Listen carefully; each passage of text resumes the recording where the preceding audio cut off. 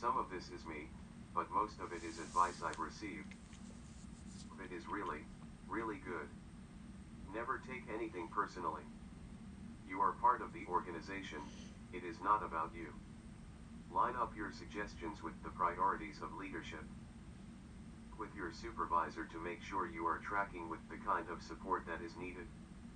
Before you send that email, ask first if the support would be helpful.